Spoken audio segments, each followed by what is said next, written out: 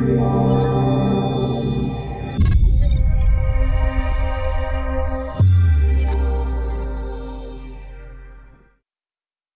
hello and welcome to this week's instalment of Nucleus Investment Insights. And today our presentation is entitled The Oil Canary, or Is the Oil Canary Dead in the Cage? And we're going to be doing a deep dive into all things oil today. Really looking forward to it. It is quite a chart-heavy presentation as well, I might add. So if you are listening in on the podcast, please head over to the show notes, and I'll be putting a link in there for a PDF of all the slides in today's presentation. I'm joined today by our Chief Strategist, David Llewellyn-Smith. G'day, David. G'day, Tim. And by our Nucleus Wealth and MB Funds Head of Investments, Damien Klassen. Hi, Tim. Fantastic. We'll roll into the agenda for today. So we're going to start off by looking at some of the long-term economics of oil, commodity versus technology curves, a little bit of an insight into some pricing, so looking at batteries or other alternatives to oil and the pricing premiums. We'll then jump into midterm demand and supply, and then, as always, cover off and finish off with how these implicate our portfolios every day at Nucleus Wealth and the MB Fund. So, with no further ado, let's jump into it, and I'll hand over to Damien to kick us off. For the commodity curves long term. Hi, Tim. Yeah, so just wanted to take a bit of a step back on the oil price first, because there's two big effects that are. One's a long-term sort of cap on the oil price, and the other one's a mid-term cap on the oil price. And I just wanted to talk through the logic and the thoughts behind that, and so you can sort of see where it sits. First, I just wanted to highlight. I've got a chart up there for anyone just listening in, just showing strip ratios of Queensland coal and how they've sort of gone up they've basically doubled over the last 30 or 40 odd years, and this is pretty similar across most of the, whether you're talking oil or commodity, whatever commodity you are, we're generally having to dig deeper and move more things to find it, and it's more expensive. So flicking onto the next one, though, shows us that on a shorter term basis, we've got on a similar longer term basis, we can see where solar sits as on its cost curve. So it's sort of come from right off the chart, and it's sort of now come down to the level where it's actually playing a part in terms of determining the cost of electricity. And then you flick onto the next one, where I'm just sort of zooming into the last few years to sort of show where these things cap out. So basically, solar is now cheaper than most forms of energy, depending upon where you are and how good the solar resources are and things like that. But the solar on its own is generally cheaper, and because it's on this technology curve, every year there's something, new technology, producing more, seeing different ways to produce the same energy for lower costs. And so oil itself is just another form of energy. And so the benefit from oil, though, is it's had this portability premium, because oil is really handy. It's very hard to stick anything else in your car. You don't want to put coal in your car. It's a very dense form of energy, and batteries are a longer term competitor to it. So basically, electricity plus batteries is the longer term. But the issue is that we're not there at the moment. And oil has got, in this portability premium, oil's got this benefit over coal, where for the same unit of energy, oil is much more expensive. And same with gas. For the same unit of energy, oil is much more expensive, and because it is so convenient to stick oil in your car. Okay, yeah, and sure. So, and that's what you mean by the portability premium. Portability, yeah. So I've been trading off that for years in oil, but so it's facing two competitors. One is that the cost is coming down for solar, and so now solar is cheaper than coal and all these, and a number of other factors. Is that starting to weigh now on the cost of electricity? So that means that while there's a portability premium, if you're competitive, the cost of electricity is falling, and I guess with a note to most Australian listeners, that hasn't been happening in Australia, but that's been a function of the market we're facing, as opposed to what's happening globally. Globally, we're seeing we are seeing these effects come through. And so the next slide then I've got is basically showing where they meet. So at the moment, so just looking at this portability premium and comparing, saying, well, if the main competitor for a car driving around with a petrol engine is saying, well, what's going to cost for a battery plus an electric car? Mm-hmm. And you go back 10 years and you're probably talking 5 times the price. I guess I was sort of thinking, around about 50 cents per kilometre. Mm-hmm. And whereas, 50 cents. Sorry, I've got this I've got the wrong scales there on the chart, but this is a cost per 15,000 kilometres per year. Okay. And what it's showing is that the petrol cost has basically been your gap between your driving your petrol car and driving driving an electric car has been reducing. There's still a decent gap. It's probably still about 3 times the cost. Okay. Having said that, that's for a typical person driving 15,000 kilometres a year. If you go to somebody in a taxi, sort of driving 100,000 kilometres a year, or maybe an Uber driver, it's actually pretty much break even at the moment. Wow. Yep. So the broad steps. So you're looking at.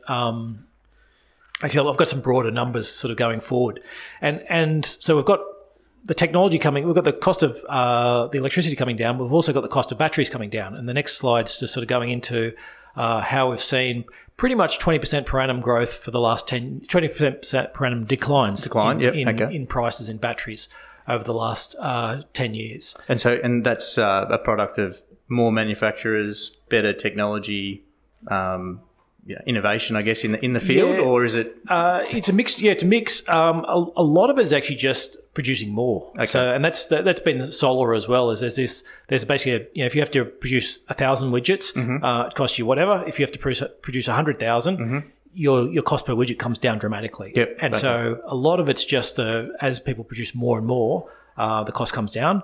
But there is a fair whack of technology sort of hidden into that as well. And I guess anyone who follows any of the sort of technology magazines or anything in terms of this area, every second day there's a new study and somebody's broken some record somewhere and stored more or got it out cheaper or done whatever. And so there's a range of new technologies. The next sort of 10, 15 years, you can easily see where the technology is going to keep improving. Okay, sure.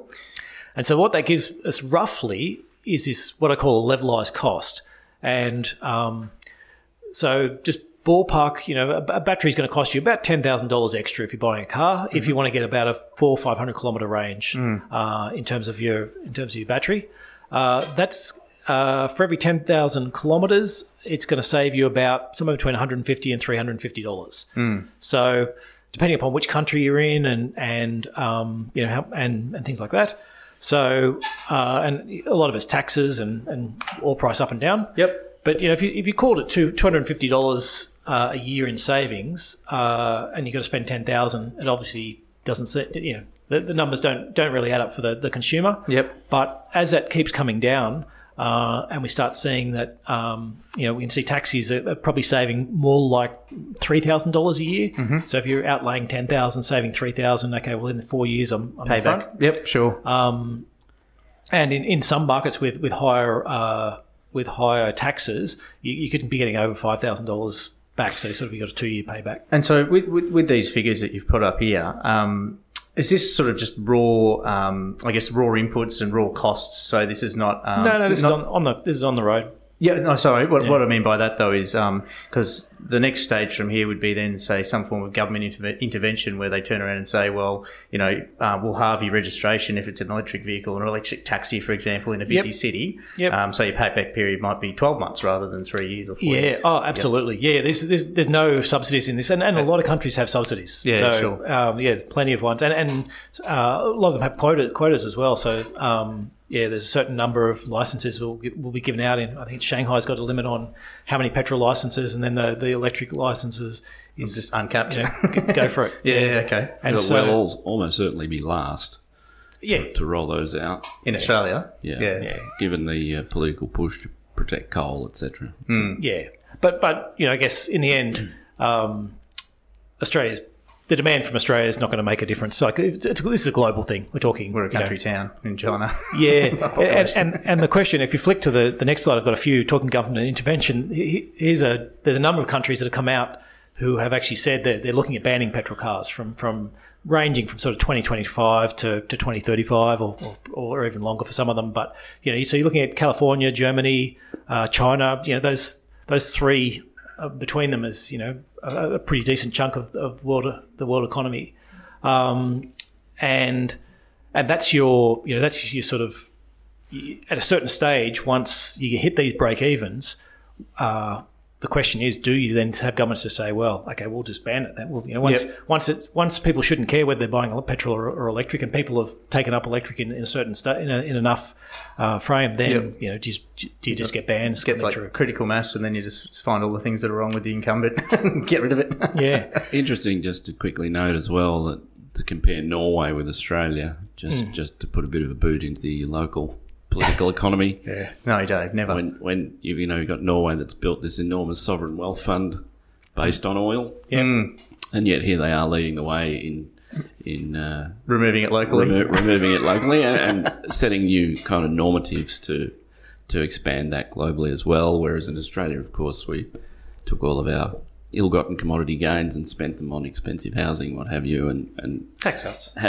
tax cuts, and minimum savings, and therefore are forced to protect the rentiers that are still producing the carbon output commodities. Okay, so, thanks for that, Dave. Yeah. Luckily, we don't get much in the way of royalties from being the world's largest gas exporter. Yeah, that's right. Yeah, there you go. You can't cook our own book there. It's up there. Yes. Okay, so transport. In the end, for oil, look, there are other uses. You do have industry uses. You do have some non-energy uses, and some of it's for heating and things like that. Most of the heating's pretty much gone now. Most of the demand in heating has fallen dramatically from where it was years ago, and less because it used to be that you could run diesel generators as being a convenient way of, I could ship the oil in and run them in remote locations or run heating oil and use other products for heating. And now with such low gas in the US and the relative price of oil to other forms and batteries storage, that demand's come down a lot there. But in the end, the whole game of this is transport and particularly passenger vehicles. Could you see a scenario where the primary use of oil for transport is not necessarily pouring it into the car, but pouring it into a generator off-site somewhere and using that electricity to fuel the car? Is that sort of like a secondary option? At the right price, absolutely. Yeah. Like I think, and I think where we're taking this is that as batteries come down in price, you won't care. You sort of don't really care as much where the electricity sources come from. Mm-hmm. Yeah, obviously some people will care, but it'll be the lowest cost. Whoever can produce this at the lowest cost will be where you'll produce it on. But as a good, as a sign of that, a lot of the Middle East countries are doing a lot in solar power. So they used to burn a lot of their own oil for because it's so cheap for electricity. But now they're sort of going, well, let's use solar power and let's sell the oil at a premium if we can. Yep. Okay, fair enough. So what that says to me is that there's a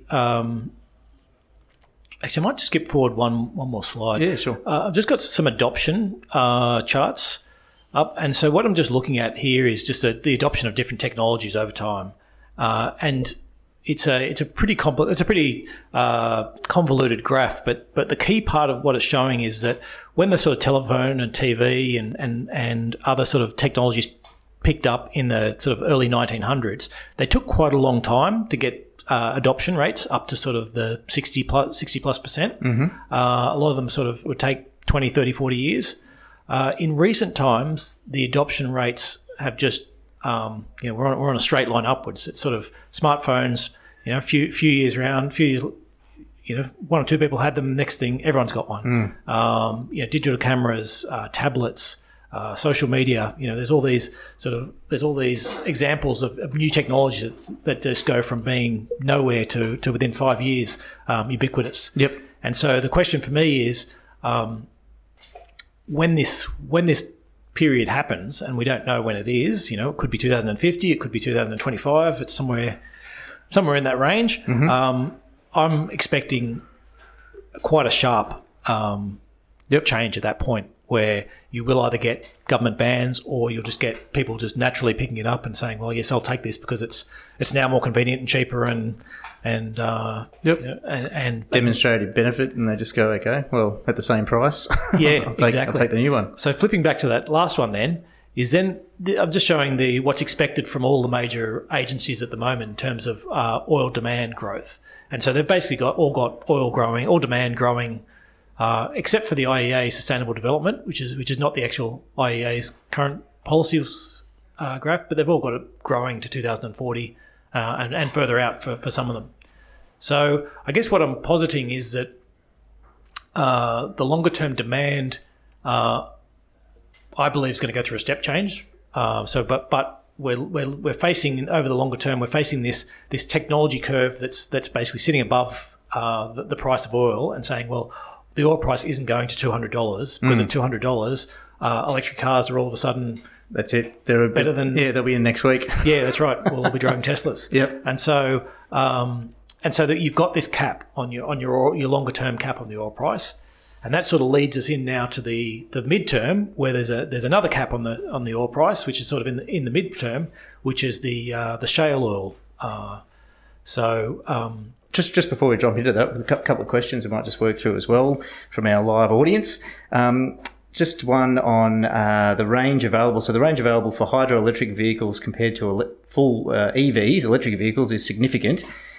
Given the vast distance of Australia, would it be better placed to invest in hydroelectric innovation as opposed to pure EVs? Have you got anything to say about that one? Oh, absolutely. I've got lots to say on investing in technology. It's always really, really hard to pick a winner. Yep. I find it much easier to pick a loser, and that's what a lot of this is about, saying, I know who's going to lose out of this. Oil's going to be the loser. Yep. Whether hydrogen comes up with the right the right mix that appeals to consumers and range and things and other factors, or whether it's electric, or whether it's some combination, perhaps something we've never even heard of. Yeah, sure. But I'm pretty sure oil's going to be the loser out of that. Out of it, I keep harking back whenever I talk technology to my early days as an internet analyst, and everyone knew about the new search was fantastic and knew it was going to be the biggest and greatest thing, and so everyone was buying Lycos and Excite and Yahoo and Alta Vista and all these companies that are no longer around. The real winner was Google, which wasn't even listed. So right. everyone's fighting over last place essentially. Exactly. And so trying to pick exactly the technology that's going to be the winner is very difficult. Okay, no worries. Thanks for that, Damien.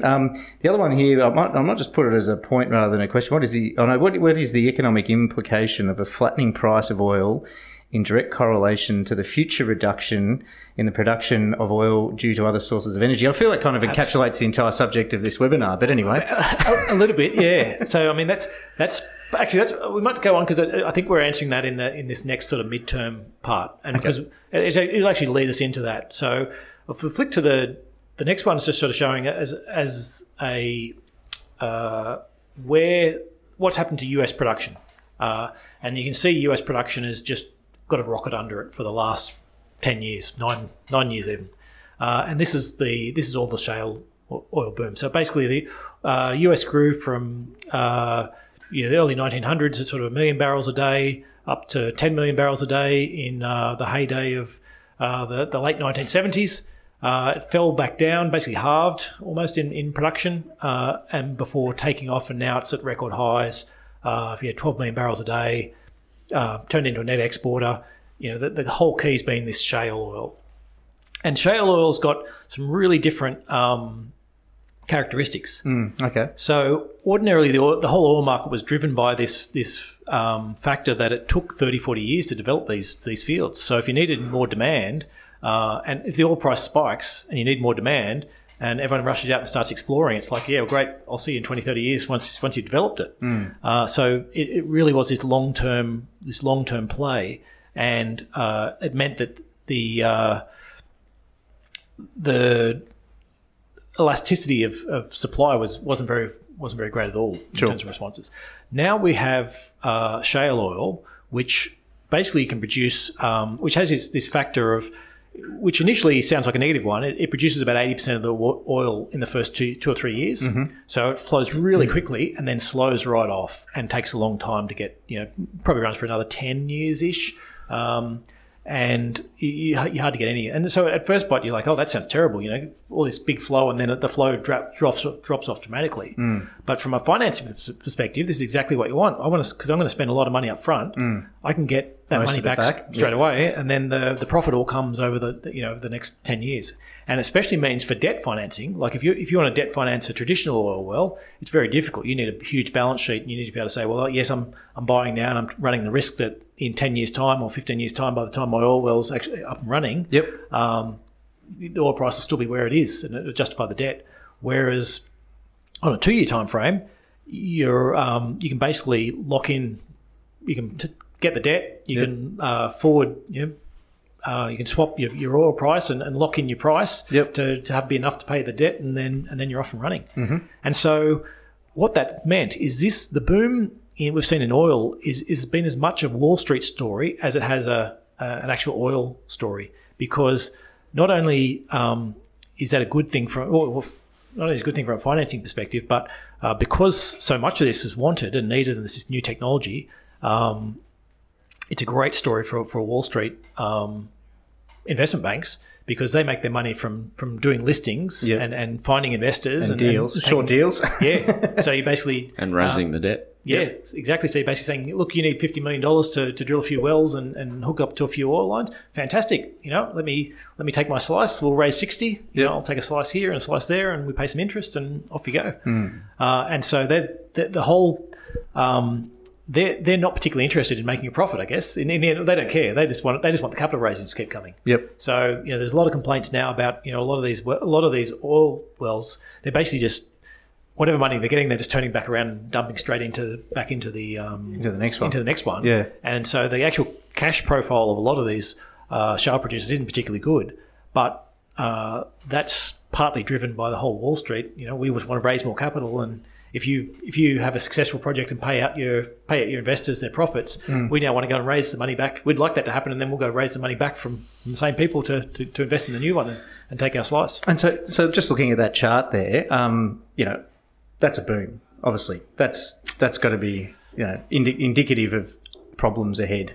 Would you agree, or is this something that you think is sustainable? Is this going to continue to the moon because Wall Street's flush with cash and they're just happy to keep churning and burning until we run out, until shale's gone? Yeah. Look, the key in this is that it's become the swing producer globally. Like whenever, as Damo said, the former supply elasticity has been resolved by shale.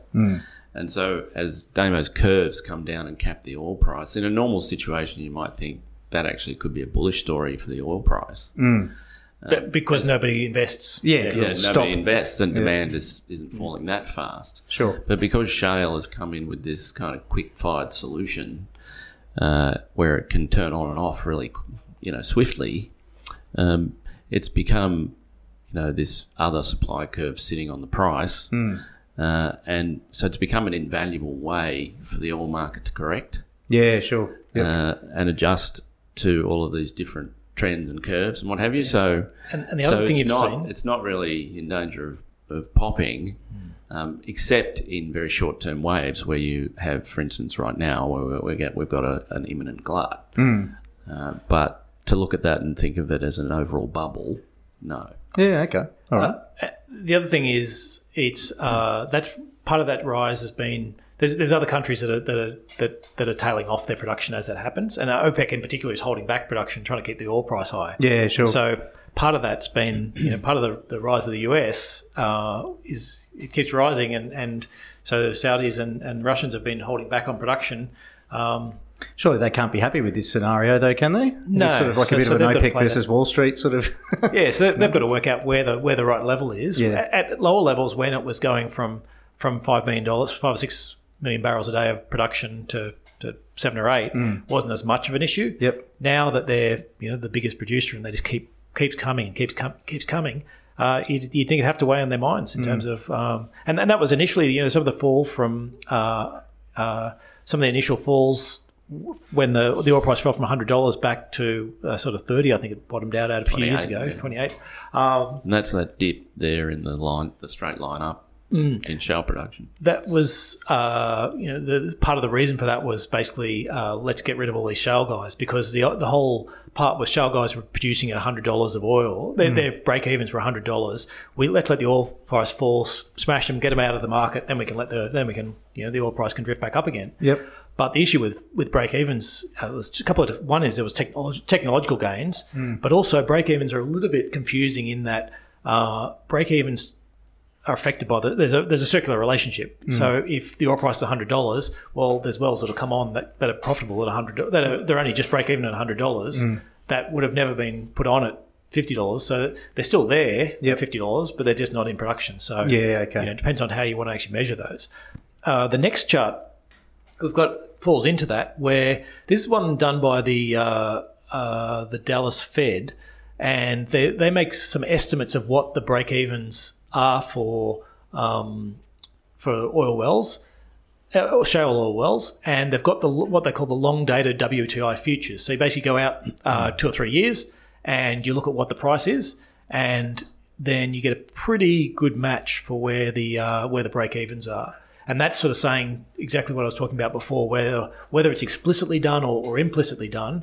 That whole part about if your longer-term oil price is if you can go in and lock that in 3 years out, raise some money, build a well, then all of a sudden that's your factor that's going to keep the lid on these oil prices. And so I guess and that's been a lot more stable than the short term. So we've seen the short term sort of bounce around over the last few years, down to $28 and back up, from $100 down to $28 and back up to what did we get, 70 or 80, and then back down again. So it really has bounced around a lot. The longer term has pretty much been around that $50 to $55, and drifting downwards from and drifting down. Yeah.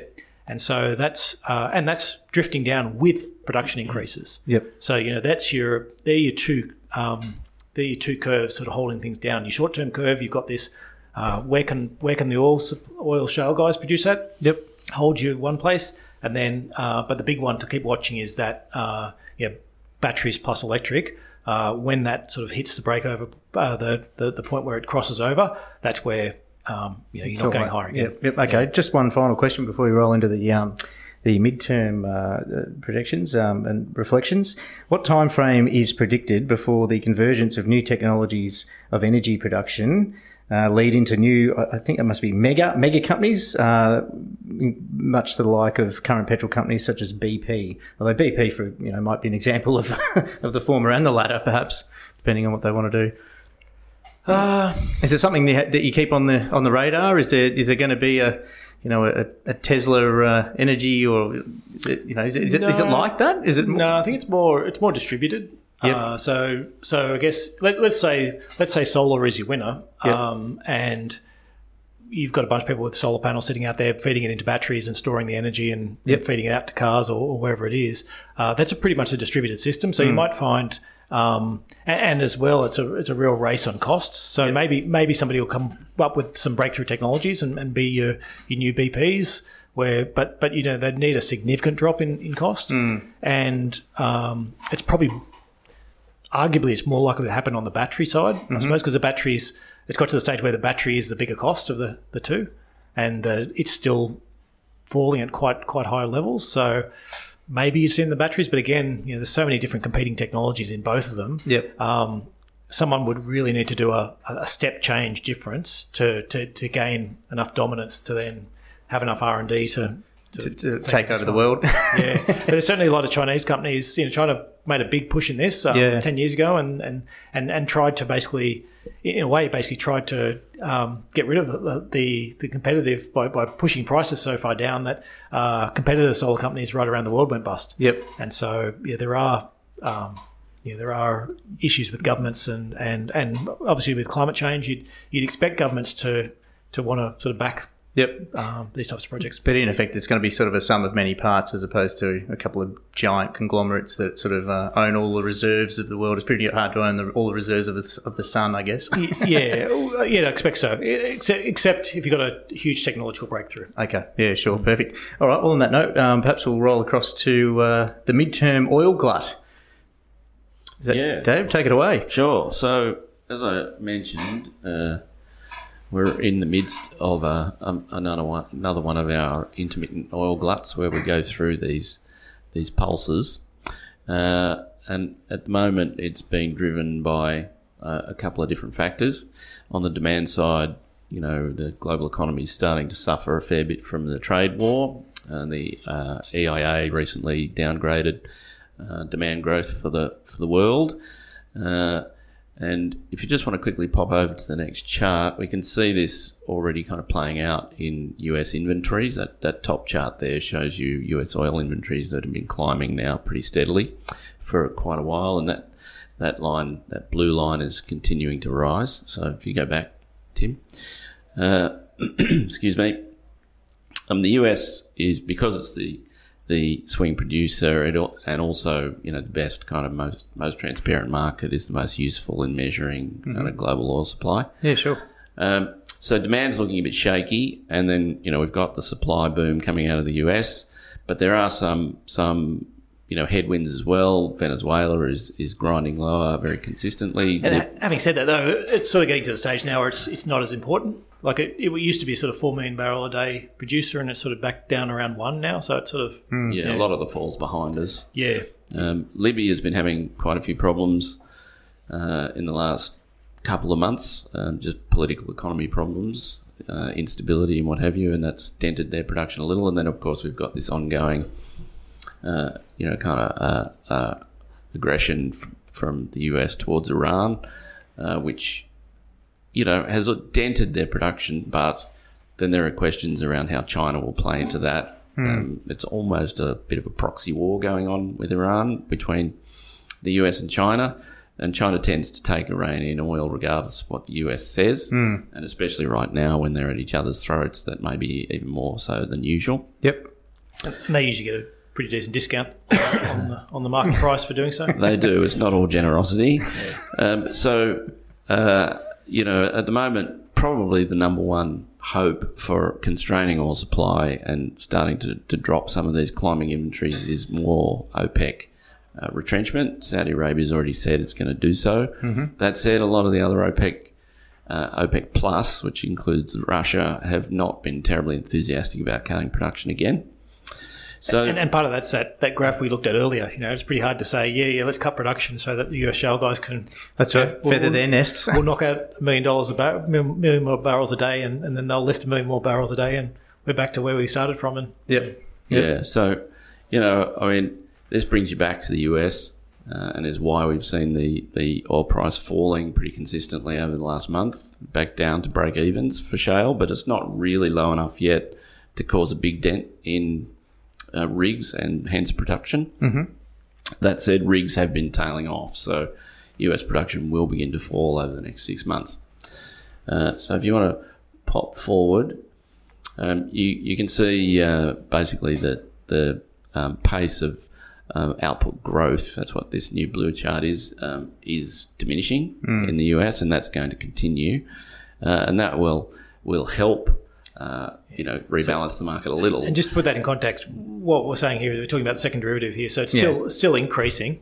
But rate of change. But the rate of increase is starting to slow. And we've got a long way to go before it actually starts to fall. So, if demand growth continues to diminish, and you can raise a question at this point as the Fed starts to cut and what have you, and markets are all kind of, bouncing on new booms and what have you, that might bring some relief to demand.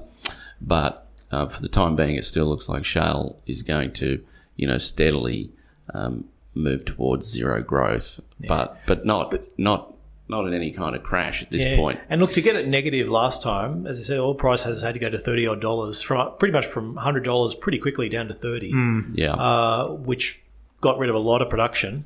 But in the meantime, the technologies have kept on improving. Their efficiencies keep on improving. I would think that you need to get it definitely under $40 to really, if you wanted to stop the US shale guys, definitely under $40, and maybe that's not even enough. Maybe you do need to get back down closer to 30 again before. Well, it's also that medium term futures market that you showed us, isn't it? Where absolutely. that number really has to drop so that they can't forward sell their production, and that hasn't dropped enough yet either. So if we swing to the next chart, we can see that there has been impact. Like the US rig count has been steadily tailing off, but it isn't enough yet to really balance the market. So just keep going there, Tim. So we're in a glut in the short term. The longer term, obviously, we think is very shaky for oil and quite troubled. So, in terms of kind of investment implications in the immediate term, the US economy is kind of flipped on its traditional relationship to the oil price, given it's become, this very large swing producer. Traditionally, when the oil price fell, you would expect to see consumption rise, people driving more, but just also spending more with all that discretionary cash that they get as their gas prices fall. But these days, the shale oil capex is large enough for the hit that it takes on the production side in the economy and just the investment that dries up. That balances out to almost net or even negative for the US economy when the oil price falls. So, there's a kind of double impact now in the US. When the oil price falls, you'll see inflation come off, which we're already seeing. It takes a while for that to reach kind of core inflation, which is what bothers the Fed, but it does get there in the end. And you actually see diminishing economic activity as well. And why David's saying it takes longer to get to core is because core doesn't include the direct effect of energy, but it does include effectively, it includes the secondary effects. So people start having to, so oil prices fall and it takes off some of your cost pressures, and so you can see that in other sort of so it gets baked into the secondary outcome. Whether it's affected by wages or other transport costs or cost of Okay. So at this stage, we've got about 25% downside, I think, something like that for energy prices in the US over the next 6 months, based on where oil's already fallen, roughly the same for Europe.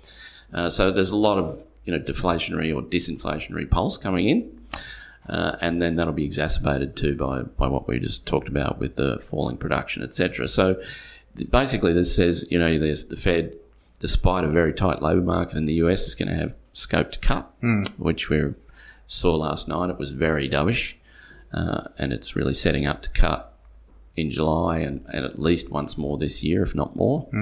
And so the outrageous US bond bull market that's underway, the one that was supposed to go completely the other way, according to bond bears and inflationista, is going to keep going. And so then you've got the whole range of effects that come from falling interest rates in the US. You expect to see a weaker US dollar, the whole equity risk premium in stocks drives price earnings ratios higher. So you get these crazy stock takeoffs, which we're also seeing at the moment. But at the same time, you will see impacts on real activity. So you get this sort of crazy situation where you've got markets going up and economies going down, and bad news becomes good news, etc. Bonds go up. Bonds go up, Fuel equities prices go up. Yeah. And at a certain point, the market impacts become, market enough that they actually start to lift economic activity as well. Wow. So the system works. Well, it's just that markets start to drive economies rather than the other way around. Yeah. Okay. Yeah, right. Okay, very good. Eventually it comes back to the real economy needs to... Eventually, yes. Yep. But you can go through short periods where, markets... Just a quick one, sorry, on the shale side. So you mentioned before with the shale having, a high yielding period in the early stages of it, and then it's sort of essentially backing off, and that's the cream, for a project. Is this, given obviously the huge, increase in shale as we've just been sort of covering off on, Is this sort of something that can continue sort of ad nauseum? Like, is this going to, perhaps one day replace a Middle Eastern reliance on oil for the US, given the fact that oil demand may fall with the, introduction of, proliferation of electric vehicles? Could it see, almost an independence from Middle Eastern oil in the mid-term, perhaps, maybe, or long-term? Arguably, US is. I mean, they're a net exporter now, so yep. They're already there. You could argue they're already independent. But is it sustainable at this level? Obviously, there's been a bit of a drive now. If it falls to say $25 or $30 a barrel and sits there forever, is shale going to still get the job done, or is it sometime the scale is going to need to tip back to the Middle East again? If you cut the prices, if the oil price fell to $20, and let's say demand, so say electric cars, there's a bit of a breakthrough, or batteries, there's a bit of a breakthrough, and all of a sudden, we're sitting around in 2028, and everyone's driving an electric car, and so the demand for oil is sort of more limited to maybe airline flights and Carnival cruise ships. Well, there it is. And your and all your chemical sort of uses.